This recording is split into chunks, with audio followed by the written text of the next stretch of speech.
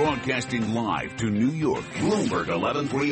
To Washington, D.C., Bloomberg 99.1. To Boston, Bloomberg 1200. To San Francisco, Bloomberg 960. To the country, Sirius XM Channel 119. And around the globe, the Bloomberg Radio Plus app at Bloomberg.com. This is Taking Stock.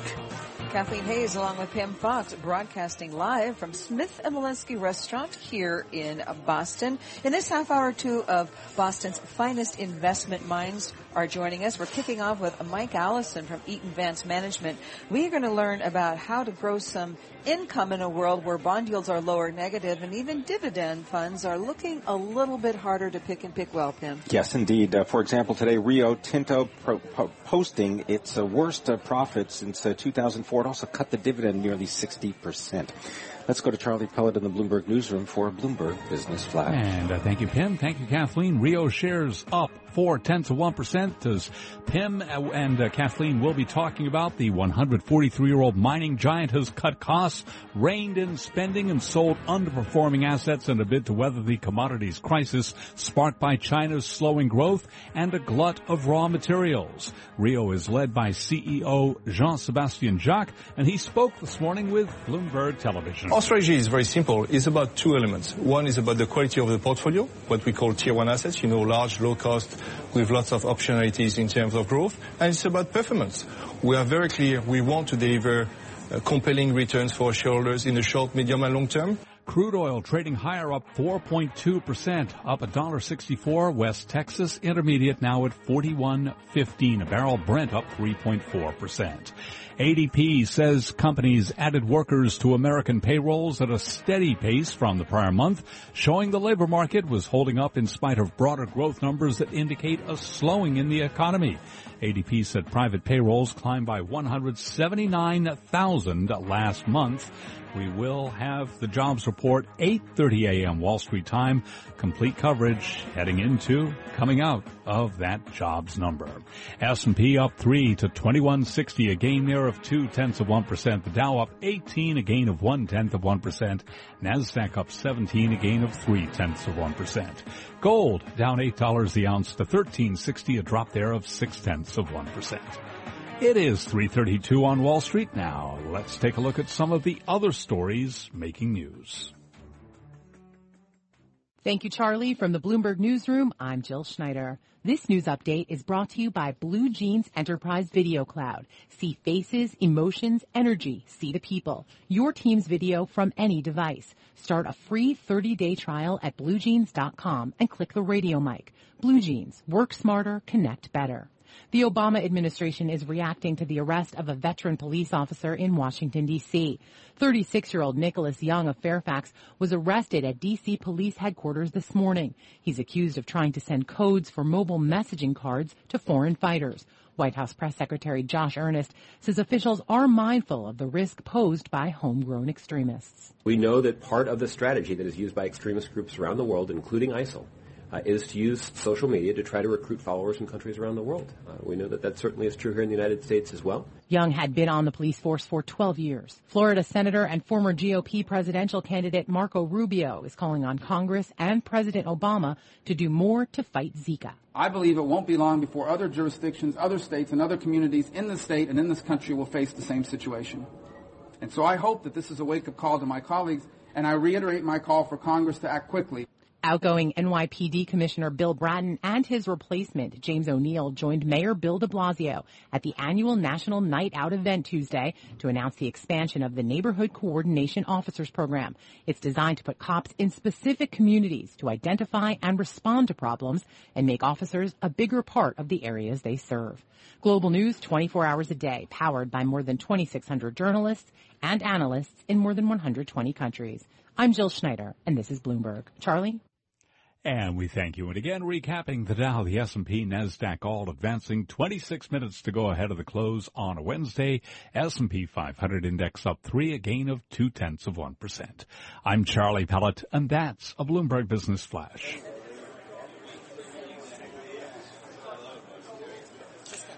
Charlie Pellet. You're listening to Taking Stock with Kathleen Hayes and Pim Fox on Bloomberg Radio.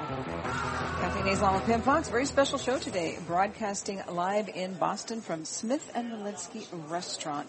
Mike Allison joins us now. He's Vice President, Equity Portfolio Manager at Eaton Vance Management. In fact, he is the manager on the Eaton Vance Global Income Dividend Builder Fund. He's here to tell us how we can pick some good dividend funds, some good dividend-paying stocks at a time when they've gotten more expensive relative to the broader market, but still looking pretty good when you look at trying to build income through any kind of bond these days. Mike, welcome back to the show. Well, thanks for having me. It's my pleasure. So glad you could join us on this beautiful day in this beautiful setting. It is a beautiful day here in Boston. I think the last time you were here, you guys were up in our offices on the roof deck and broadcast from there at International Place. Well, it was a beautiful day then too. So you're good luck, Mike Allison. But so what about how you're viewing the markets? I mean, is it tougher to be an income builder through dividends these days?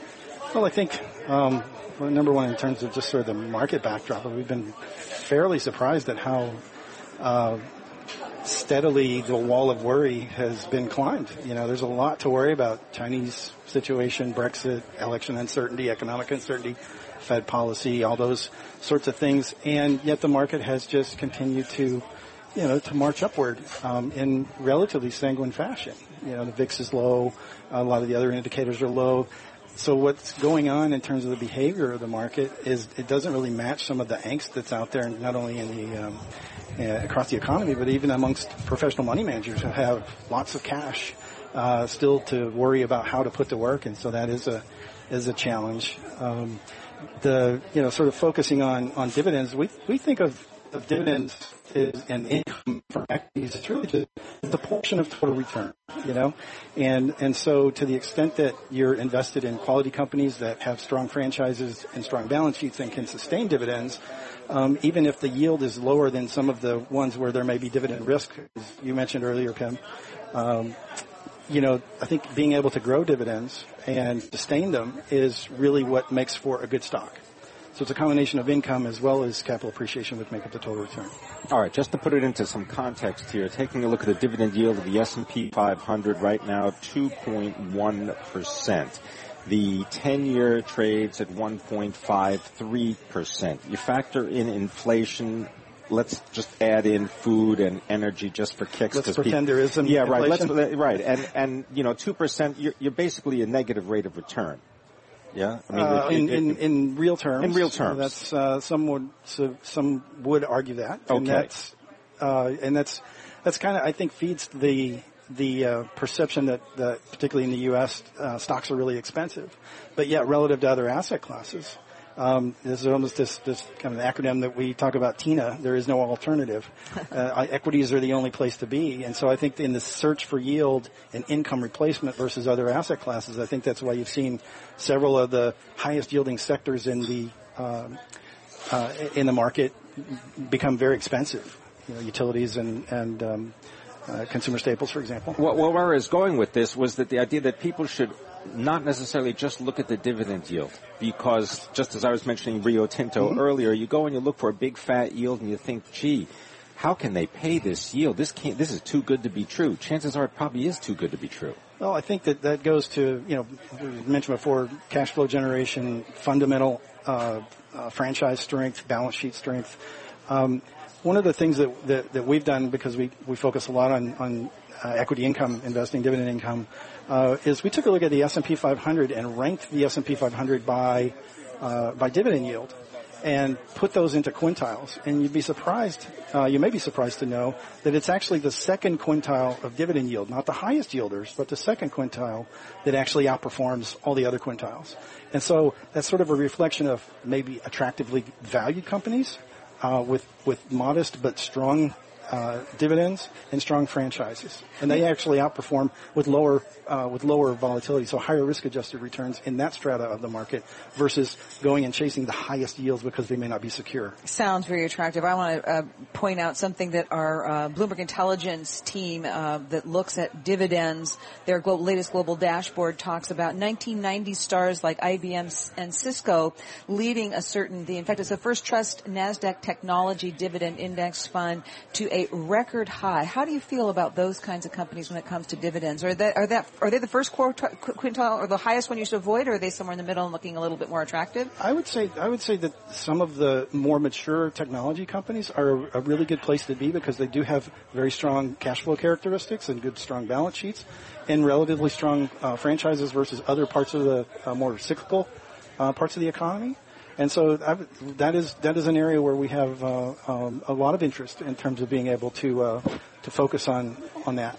All right. I want to thank you very much for coming by and spending time with us. Michael Allison, he is the Vice President and Equity Portfolio Manager for Eaton Vance Management, based here in Boston, of course, home to Bloomberg 1200. Thanks very much. Thanks very much for having me. Appreciate it. My pleasure. We are broadcasting from Smith & Wollensky's at Atlantic Wharf at Boston Harbor. This is Taking Stock. I'm Tim Fox, my co-host Kathleen Hayes, and this is Bloomberg.